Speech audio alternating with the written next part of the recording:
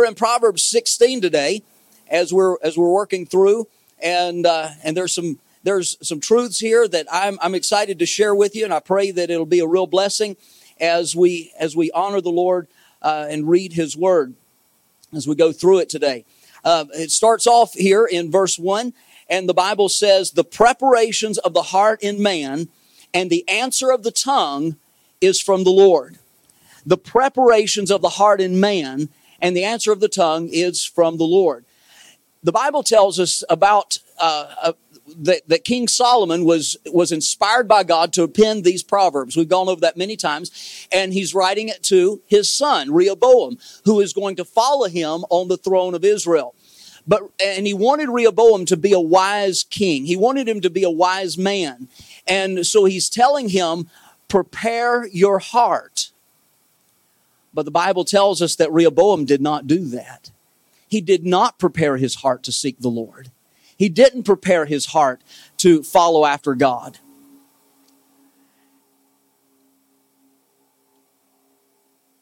The result of that was the division of the nation.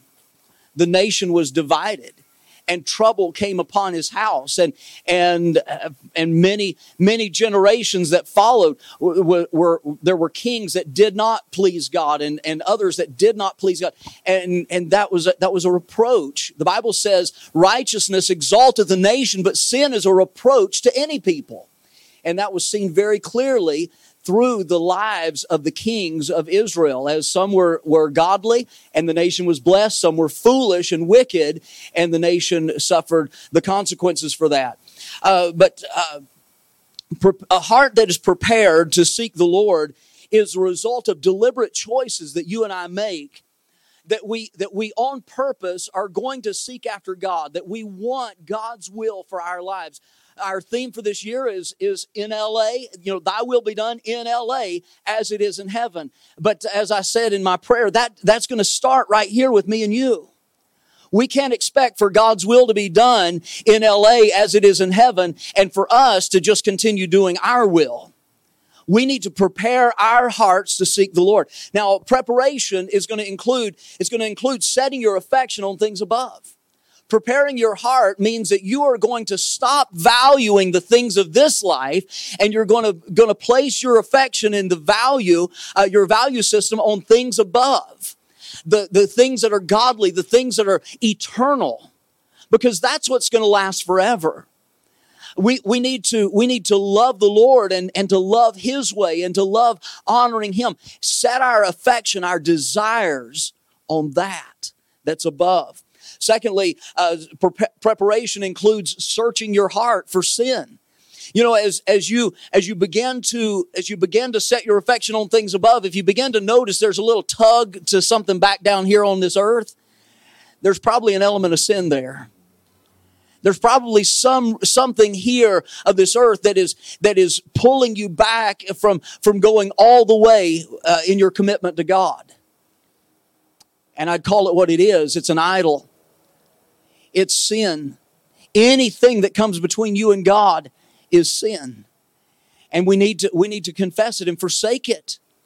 The Bible tells us, the Bible says, and this is some pretty strong words that Jesus spoke. He said, if any of you will come after me, if any man will come after me and hate not his father and mother and wife and children and houses and land, all that, he said he can't be my disciple. Now we say, whoa, Jesus is saying for us to hate people?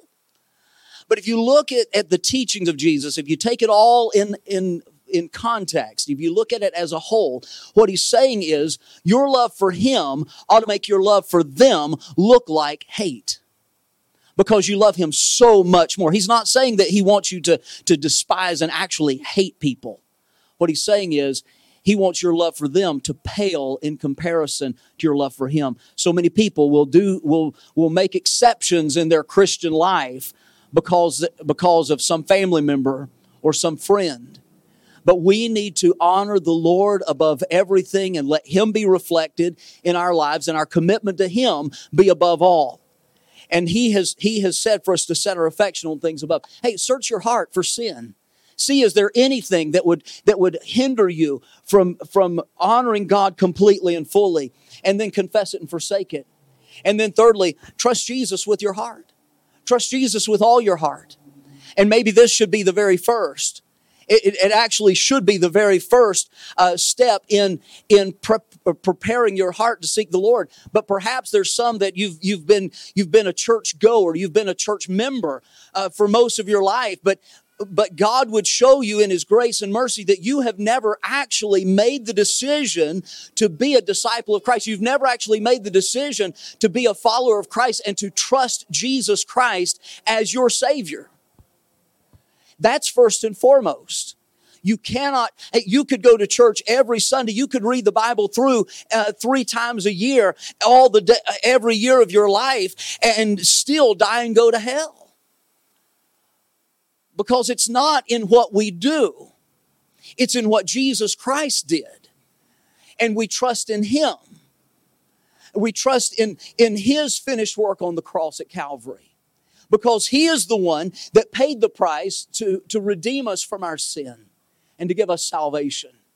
And when you come to Him and trust Him with your heart, you trust Him with your soul, your spirit, your life, hey, He'll save you from your sin. The Bible says, believe on the Lord Jesus Christ and thou shalt be saved. Hey, that's really the first step in preparing your heart to seek the Lord, preparing your heart to honor God.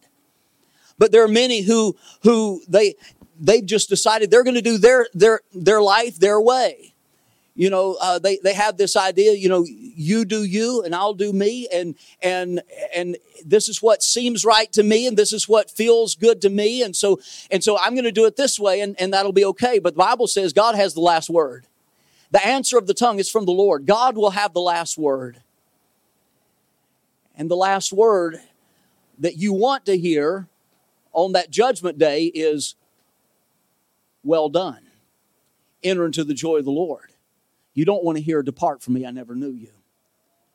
So let's make sure that we've prepared our heart properly to trust Jesus as our Savior. And then you will hear, enter into the joy of thy Lord.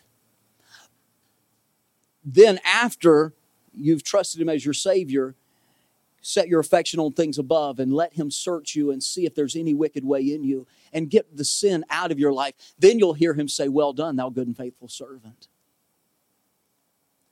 It's been said often that when the heart is pure, the vision is clear, and we want to be sure that we're seeing clearly the pathway of life that is laid before us, because we want to live in a way that's honoring God. The Bible says all the ways of man are clean in his own eyes, but the Lord weigheth the spirits. You know, we often think that our way is right and that other people are wrong, but what we need to understand and realize that God is the one that's right. And we need to not compare ourselves among ourselves, but rather we need to compare ourselves with God and His Word and see, does our life line up with Him? Because it doesn't matter if our life lines up with somebody else. If our life doesn't line up with God and His Word, then it doesn't make a difference. We're wrong. Amen? So we need to line up with God. The Lord weigheth the spirits. God knows the motivation. God knows why you're doing what you're doing. It's often our mindset of you know, my sin looks fine on me, but my sin looks horrible on you, right? We can look around and see people doing the same thing that we actually do, and we think it's terrible and how wicked and awful of a person they are, but we excuse it when it's us, right? Somebody cuts us off in traffic and we're like, oh, you scoundrel, where'd you get your driver's license? On Amazon, you know, or something like that. But then we cut somebody off in traffic. No, oh, I didn't see them, or oh, I'm in a hurry, or whatever. I've got to get to work. I'm running late. We excuse our sin, but we want to hold somebody else to a different standard. That's sinful. That's wrong. So the Bible tells us in verse 3, commit thy works to the Lord. Commit thy works unto the Lord, and thy thoughts shall be established. You know, we often make plans and we do our own desires, and then we ask God to bless it. Many times people will come and say, hey, I'm doing this and this and this. These are things that I'm going to do. And I want you to pray for me that God will bless it. That's not the way to live our life. The way to live our life is, first of all, to say, God, will you show me the pathway that you will bless? And then we follow in that. Amen? We need to find out what God's will is, and we need to go in that direction. Commit thy works unto the Lord, and thy thoughts shall be established. It's not, Lord, this is what I'm doing, and so I'm going to dedicate it to you, and I want you to bless it. No. The word commit here, and I want you to think about this. The word commit means, the Hebrew word that was translated commit, it means to roll down. So you get this picture in your mind. You're up on a mountain, and you got this big boulder, and you're pushing it. And you know, there's going to come a point to where it goes on its own and you can't stop it, right? It has committed to that downhill roll, right? And what God wants you to do is with your life, your works, your deeds, your plans, He wants you to put them in His hands to where you say, hey, my hands are off and there's no turning back. There's no stopping it. I'm going all the way for God. That's what He wants you to do. He wants you to commit yourself. You know, it's kind of like, you know, you're going to go and dive into a pool and you go running off the diving board and you get to a point where, you know, sometimes you can go running and you just kind of stop, right? But there's a point that you try to stop and you're tumbling over, aren't you? You're committed. God wants you to commit your life to Him. Commit your plans to Him. Commit your desires to Him. Commit your works to Him.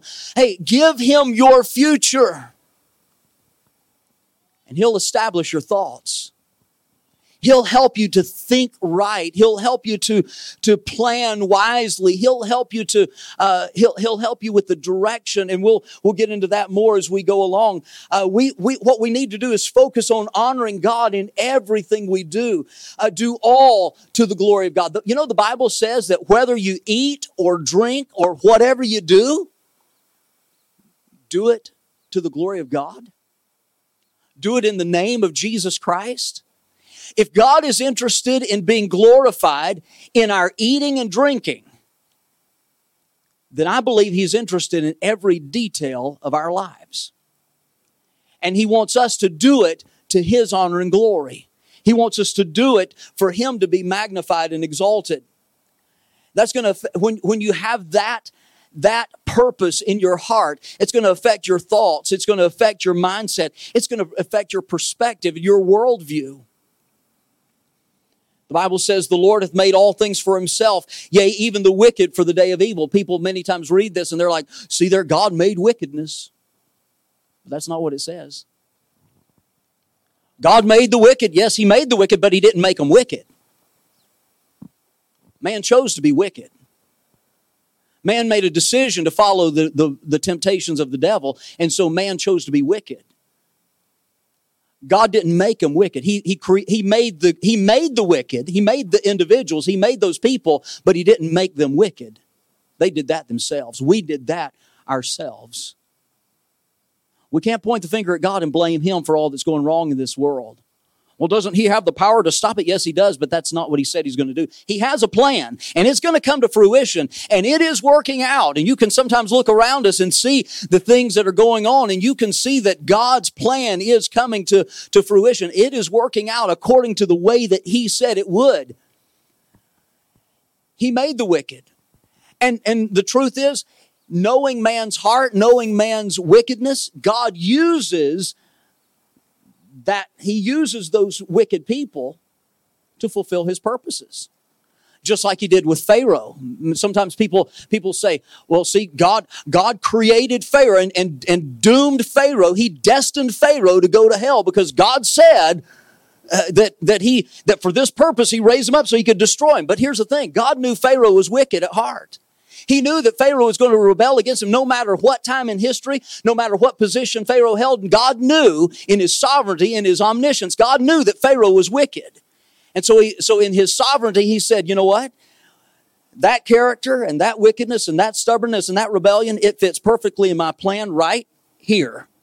So He placed Pharaoh right where it would work best according to His plan.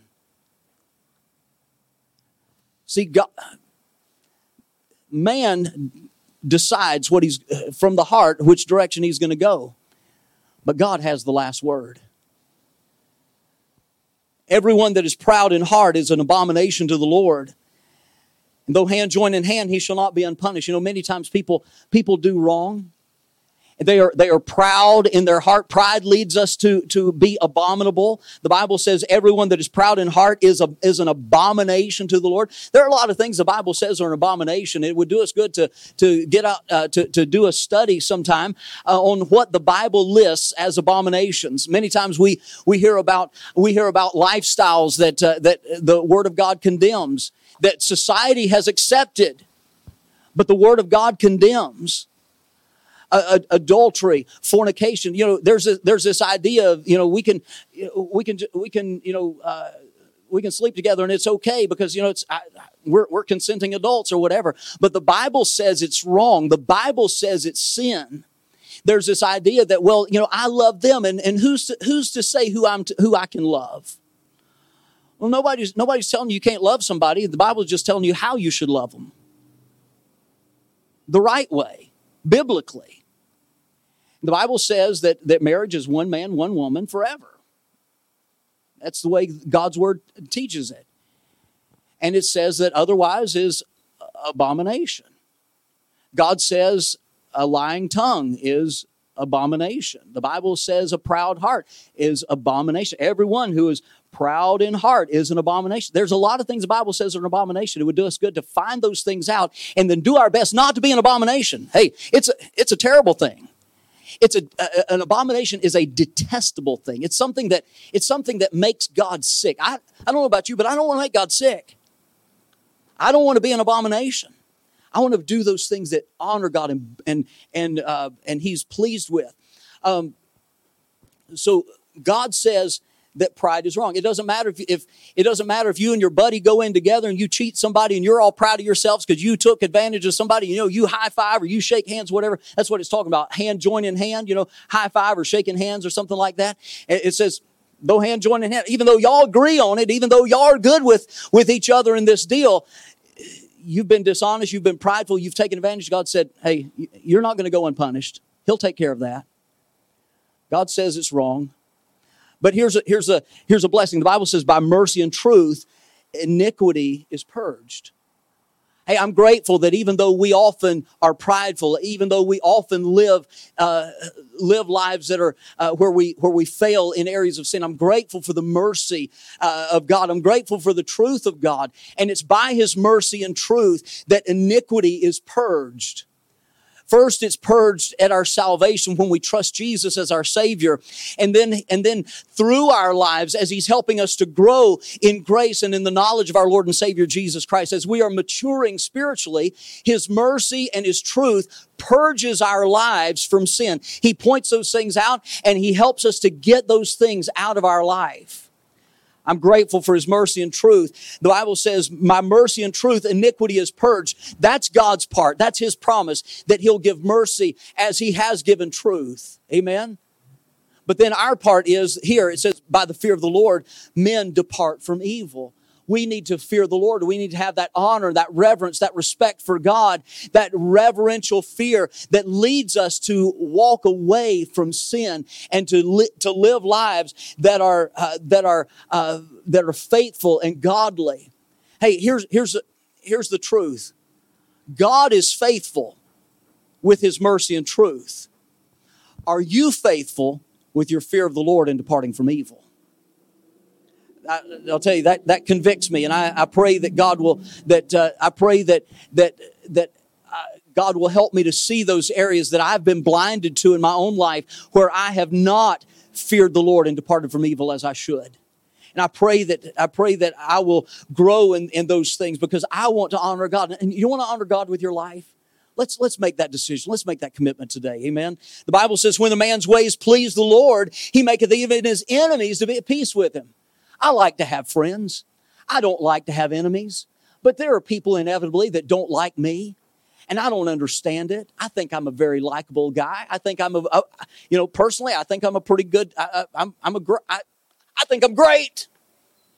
Except when I'm not, right? Except when I'm a scoundrel. Except when I can't stand myself for being sinful, right? we all make enemies along the way. But here's the thing. The Bible says that if our ways please the Lord, He'll make our enemies to be at peace with us. What are the ways that please the Lord? When we live allowing the fruit of the Spirit to be shown in us, love. Who's going to be angry at you when you truly show the love of Christ? How about joy? Letting the joy of Jesus overflow in your heart and let it splash out on your face and let other people get blessed by the joy of Jesus in your life. I'm not talking about being goofy and crazy and acting like a court jester, dancing around and being foolish, goofy. I'm talking about just genuine joy in your heart and life. Not happiness based on happenings, but joy that comes from within when the Spirit of God is doing His work and you're yielding to Him. Those are the ways that please the Lord. The Bible says in Proverbs 19:22, it says, the desire of a man is his kindness. You know what that means? That means that what attracts people to somebody is their kindness. When you are kind to other people, the barriers come down. We live in a very skeptical time in history. Everybody's, you can even notice it with these masks that we have to wear. I can't stand these things. I hate these things. Can't hardly breathe. You go to say something to somebody and you know what they're going to say? Huh? What was that? Because everything's so muffled. I saw a meme the other day, had this dog on there looking at a human being that had a mask on and said, who did he bite? You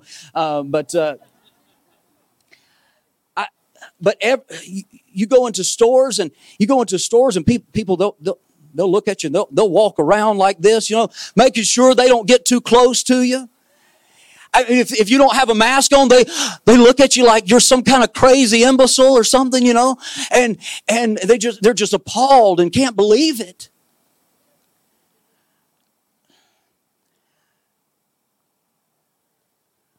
I don't want to give people a reason to avoid me. I miss just going up to somebody and saying, hey, how are you? And just giving them a big hug. I miss all that. If you do that nowadays with coronavirus and hand sanitizer and masks and everybody think you're crazy and that you're out just trying to kill everybody with your coronavirus, What attracts people to us is our kindness. It helps those skeptical barriers to come down. That's why when I'm at a store, I try to be encouraging to people. I try to speak a word to the cashier or to people that are around me to encourage them and let them know, hey, there's hope beyond a mask. There's joy. And even though you can't see it right now, I hope you can see it in my eyes, but even though you can't see it behind this mask, I'm smiling at you because I like you, right? I'm not trying to cause there to be division. I want people to come our way. The Bible says the desire of a man is his kindness. Be kind to other people. Be kind to one another. I don't like being around rude people.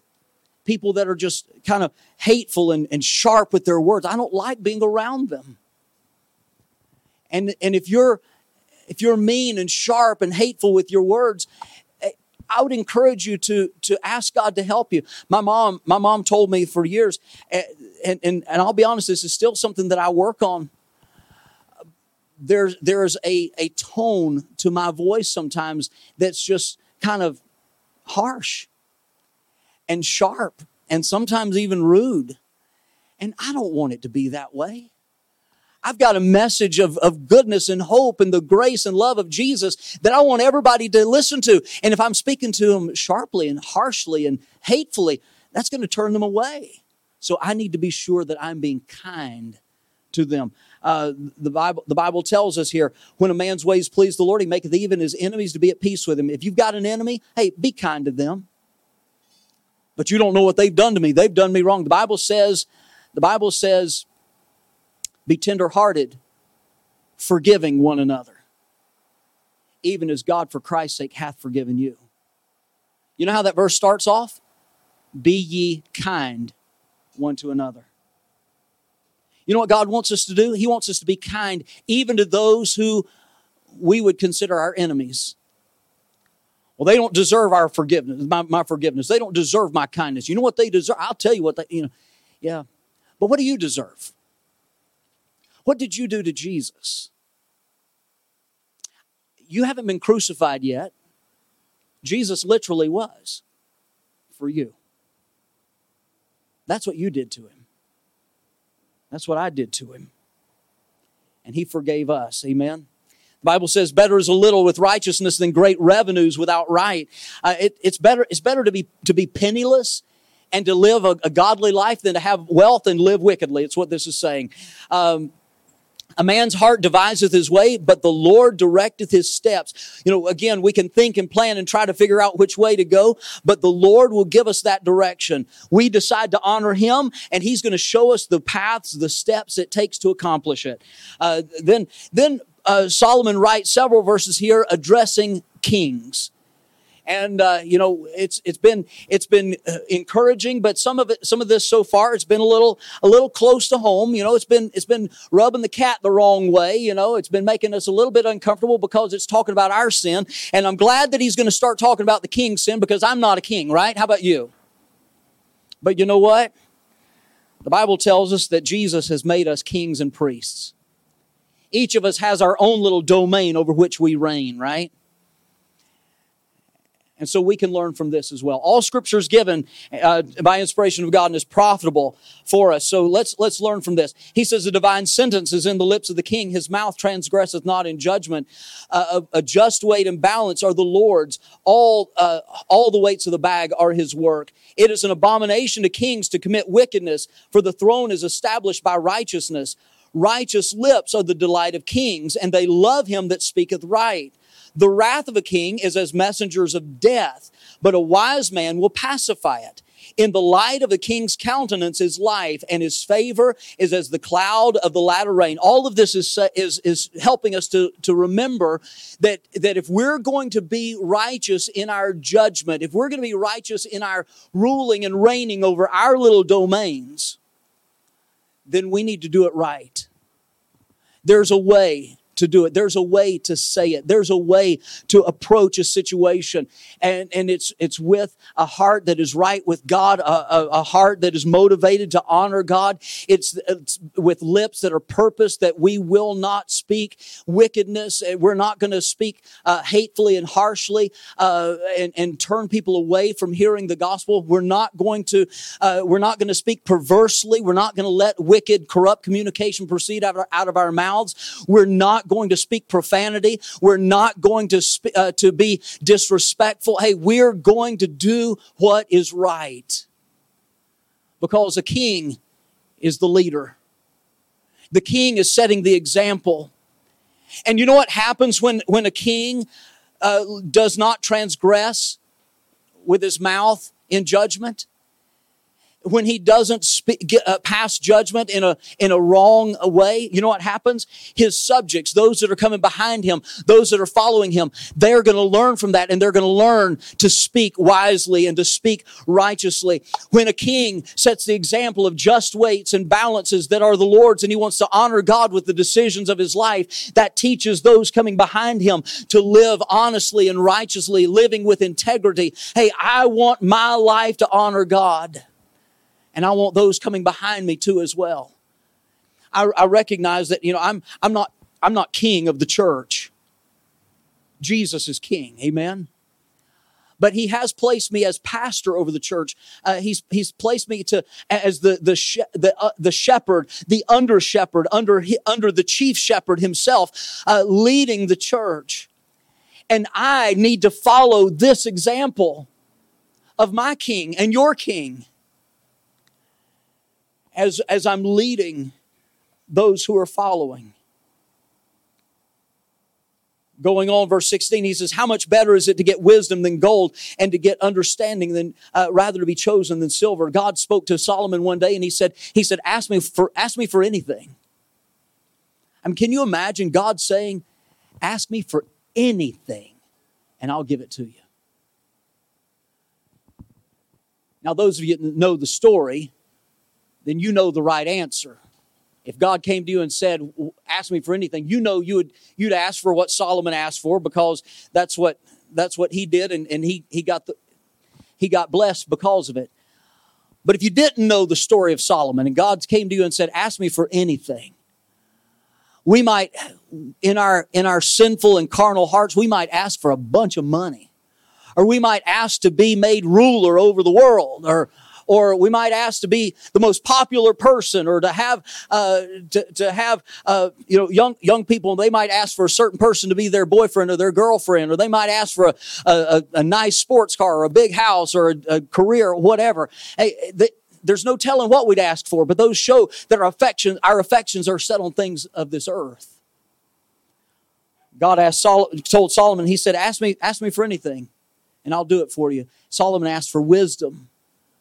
And God said, because you've asked for wisdom, you've asked right. You got the right answer. And he said, because you have not asked for riches, I'm going to give you riches.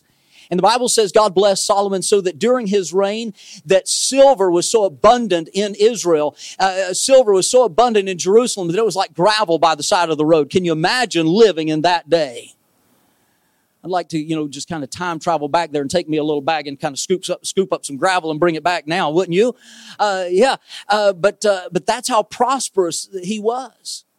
God gave him power and dominion, and because he asked what was right, because he recognized that what he needed more than anything was wisdom to rule over God's people. And it's better for you and me to have wisdom than to have riches. The Bible says in verse 17, the highway of the upright is to depart from evil. He that keepeth his way preserveth his soul. The highway of the upright, the path that the upright are living, the way that a righteous person is going is going to lead them to depart from evil. It's not going to be to continue in evil. You cannot be doing wrong and living right. Amen? You can't be living in sin and honoring God at the same time. The highway of the upright is to depart from evil. It's going to take you away from evil. And it's not a little dirt path that you're walking on. Notice the Bible says a highway. That means you can move over into the fast lane and you can book it, right? Getting away from evil as fast as you can. That's what God has for you and for me. Pride goeth before destruction. Hey, well, I can see that how other people need to get away from it, but I can handle it. You know what that is? That's pride. I can handle the temptation. I can handle doing this because I know just how close I can get without falling. Yeah, that's pride. And that's foolish. The Bible tells us that we don't need to just get as close to sin as we possibly can. We need to flee from it.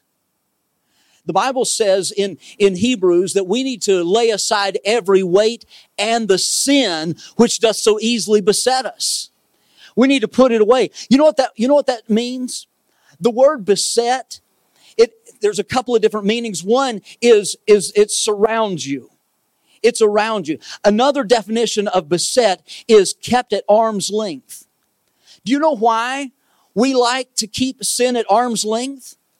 We like to keep it away at arm's length because when the pastor or church people are around, we can say, hey, see, I'm staying away from it. Stay away from me, sin. But when they're gone, come here. We can grab a hold of it and draw it close. But when they're gone again, when they come back, or when we come to church, keep that sin at arm's length. Nobody's around. Let's have fun now. Right? And there's pleasure in sin for a season. And then you're going to reap the harvest of the crop that you've sown. When harvest time comes, you're not going to like what you're reaping. That's why we don't need to keep it at arm's length. The Bible says, lay aside the weight and the sin. Put away that sin that easily besets you. When I was a kid, we came home from school one day. I was going to a Christian school about a half hour from our house, and we got home and we lived on a little country road there, and pulled into our driveway and went to go in the house, and we noticed across the street was this raggedy, shaggy dog sitting across the street and just looking at our house, scoping it out. And we came home the next day, and that dog was over there. Came home the next day, the dog was laying there. Came home the next day, and the dog was on our side of the street, but still looking at our house. Came home the next day, and it was laying on our porch and welcoming us home. And it became a good dog that we kept around for a little while. But as good as that dog was, I realized that we do the same thing with temptation and sin.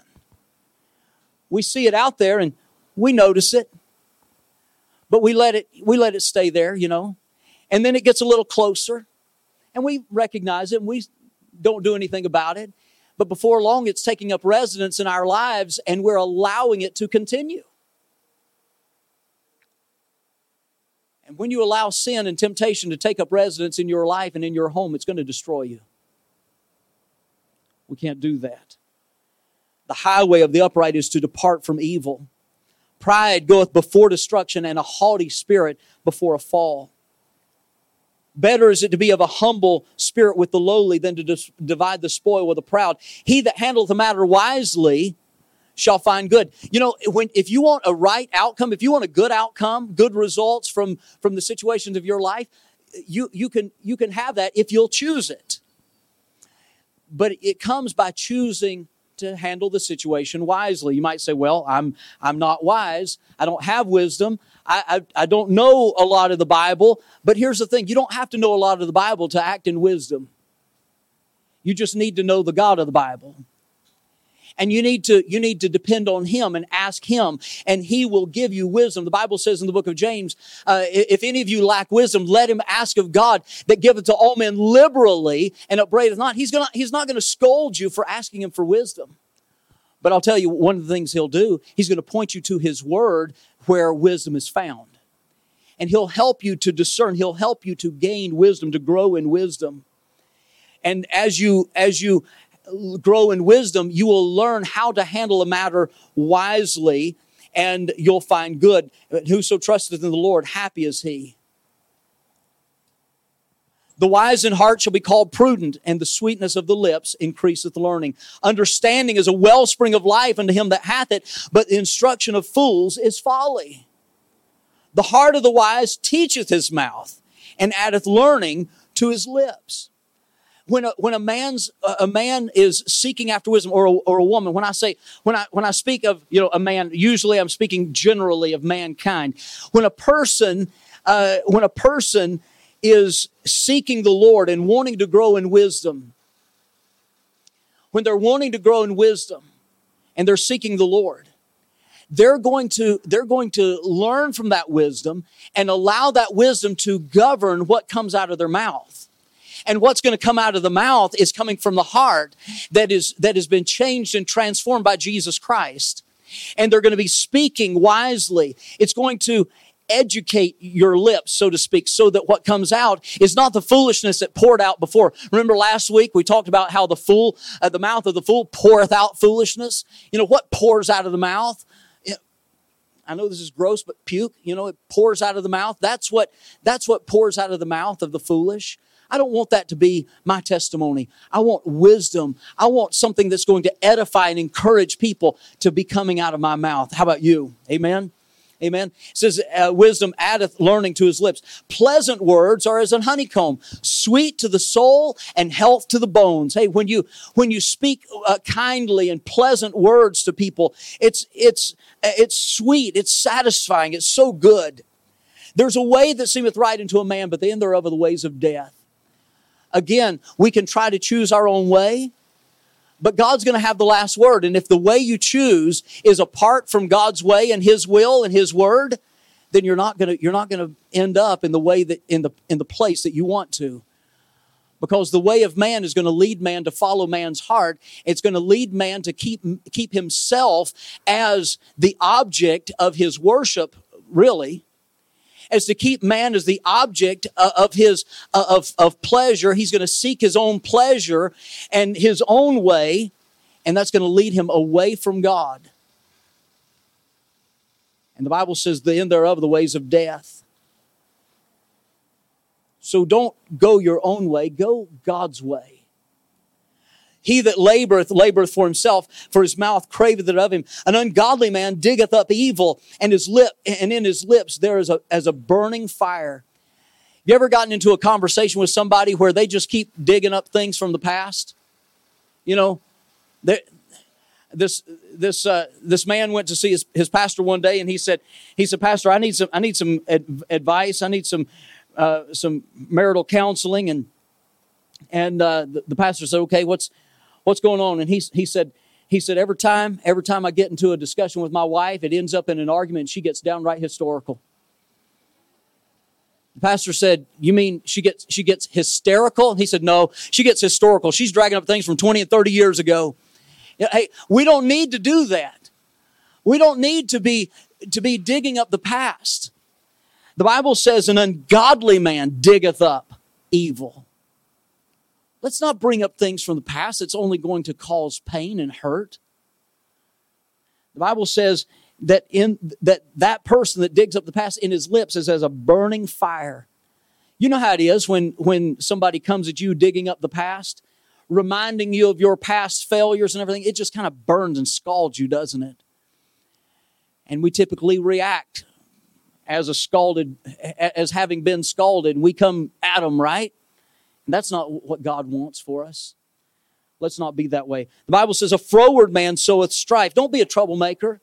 Don't cause problems. It says, a whisperer separateth chief friends. You know, somebody going around, did you hear about what happened with you? So-and-so? Yeah, I mean, I thought they were a Christian, but you know what they did. If somebody ever comes to you doing that, whispering to you and wanting to tell you what somebody else did and everything, did you hear about so-and-so? No, but you know what? I love that person. I love them. Jesus loves them. And you know, they might not be perfect, but I believe down deep in their heart they want to please God, and I can't believe anybody would ever say anything wicked and mean about them. Do you? But if they proceed to go on and try to gossip and sow discord and say something bad about somebody, the Bible says an angry countenance driveth away a backbiting tongue. If they go on, even though you said, I can't believe anybody would want to say something mean and bad about them, you know, if they go on and say, yeah, but did you know that they blah, blah, blah, you know, you could just look at them and say, you know what? Did you not hear what I just said? They love Jesus. Jesus loves them. They're not perfect, but they want to do right. And I can't believe anybody would say something evil about them.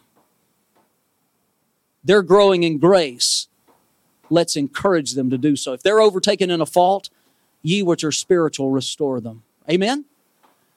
You know what that'll do? It'll drive away a backbiting tongue. It'll be a while before that person comes back to you to gossip. They might go gossip to somebody else, but they're not going to gossip to you, right? Anyway, a violent man enticeth his neighbor and leadeth him into a way that is not good. He shutteth his eyes to devise froward things. Moving his lips, he bringeth evil to pass. People will just, a person whose heart is set on evil and foolishness and wickedness, they're going to come up with ways to do it. Sometimes they'll just sit around just devising it. And I just don't understand. The Bible says a hoary head is a crown of glory. When it says hoary head, it's speaking of the gray hair or the white hair. As somebody grows, as they get older, you know, hopefully they've grown in wisdom from the experiences of life. And it says it's a crown of glory if it be found in the way of righteousness. Just because somebody has gray hair doesn't mean that they're a godly and wise person. There are many out there that are promoting things that are ungodly, and they themselves are living ungodly lives, and they've got white hair. We don't disrespect them, but we don't want to follow that example. That white and gray hair, it's a crown of glory if it's found in the way of righteousness. The Bible says, he that is slow, let me say this. As I get older, I want to live my life in such a way that those coming behind me, they see the wisdom of the decisions that I've made. They see the track record of holiness and righteousness, so they don't look at me and have the response of many young people to older people today, okay, boomer, that kind of thing. I don't want them to have that kind of disdain. I'm not a boomer, but anyway, I don't want them to have that kind of disrespect and disdain. So I have the responsibility to set the example of godliness and righteousness and wisdom. So do you. You have that responsibility to set a track record, a reputation, to have your testimony set as a person whose way is committed, whose works are committed to God. You've gone all in. There's no turning back. I think of Peter. Peter was in the boat with the disciples. Jesus had told them, go across to the other side. And they're out there in the boat. And Jesus had gone up into the mountain to pray after he sent the people away. And the boat is now in the midst of the sea, tossed with the winds as a storm came up. And the disciples, they're pretty scared. And in the middle of the night, Jesus comes walking on the water. And at first they saw him and they thought he was a ghost. But he said, don't be afraid, it's I. And one of them said, hey, it's the Lord. And Peter said, Lord, if that's you, bid me to come to you on the water. Peter knew that the safest place for him to be when he's out on the water is in the boat. But Peter knew that the safest place to be when a storm came up was at the shore, right? Not on the water. But he knew that the very safest place for him to be, regardless if he was on land or sea, regardless if it was storm or sunshine, he knew the very safest place for him to be was as close to Jesus as he could get. And so he said, Lord, if that's you, bid me to come to you on the water. And Jesus said, come. So Peter stepped out of the boat. The Bible said he came down out of the boat and walked on the water to Jesus. The Bible doesn't say he held on to the boat and kind of felt around to see, was it going to be firm under his foot? I believe if he had done that, his foot would have gone underwater, right? But he came down out. He didn't hold on because his confidence being in the boat. He didn't hang on as long as he could until he could reach out and try to grab hold of Jesus. No, he did what Jesus said for him to do. And he walked on the water to Jesus. He committed. When he came down out of the ship,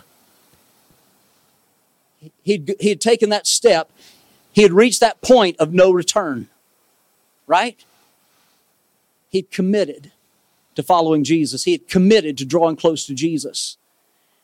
I want that to be my testimony. He that is slow to anger is better than the mighty, and he that ruleth his spirit than he that taketh the city. If you are quick-tempered, you're going to lose every battle and every conversation you engage yourself in.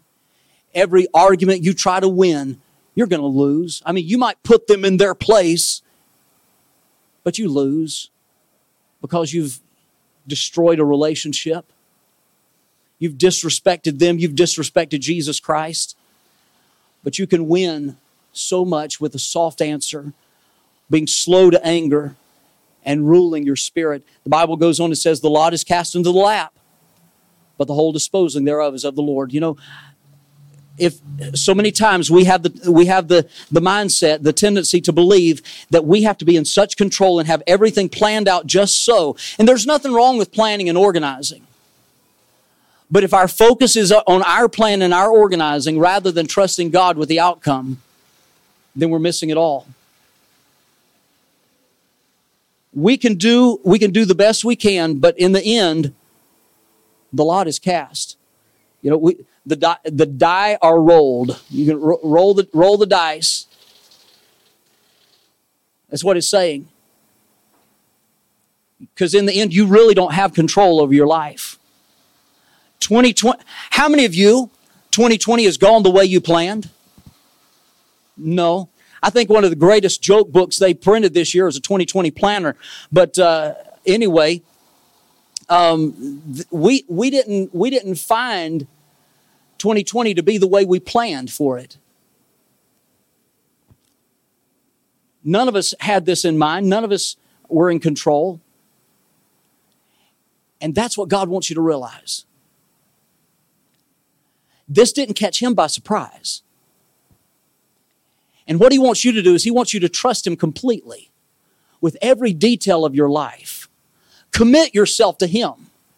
And those things that are beyond your control, it's not beyond his. The Bible says, the lot is cast into the lap, but the whole disposing thereof, the way it's all going to work out, it's of the Lord. What he wants from you is to just trust him. Trust in the Lord with all thy heart, and lean not into thine own understanding. In all thy ways acknowledge him, and he shall direct thy paths. Well, I'm just dropping everything here, but I'm done. God wants us to honor him and to trust him. Have you committed your life to the Lord? Are you trusting him with the outcomes? Are you trusting him with the details of your life? Or are you trying to hold on so tightly and make sure it all fits your plan and follows after your goals? As a believer in Jesus Christ, our goal should be godliness. So our focus should be on him. And our trust should be in him. Because he's going to lead you to reach that goal of godliness. Might mean that he leads you to do some things that you don't understand and that kind of feel crazy. It really felt crazy for me to leave the church there in Georgia where I was pastoring and sell everything that I had and to move my family into a motorhome and travel across the country to come out here to California where I knew nobody, to try to reach a few somebodies for Jesus Christ. And now we see what God has done. Would you commit your way to the Lord, your works to the Lord, and just see what God will do with your life? Maybe you don't know Jesus as your Savior. But I'm here to tell you, he's trustworthy. You can depend on him. He'll never fail you.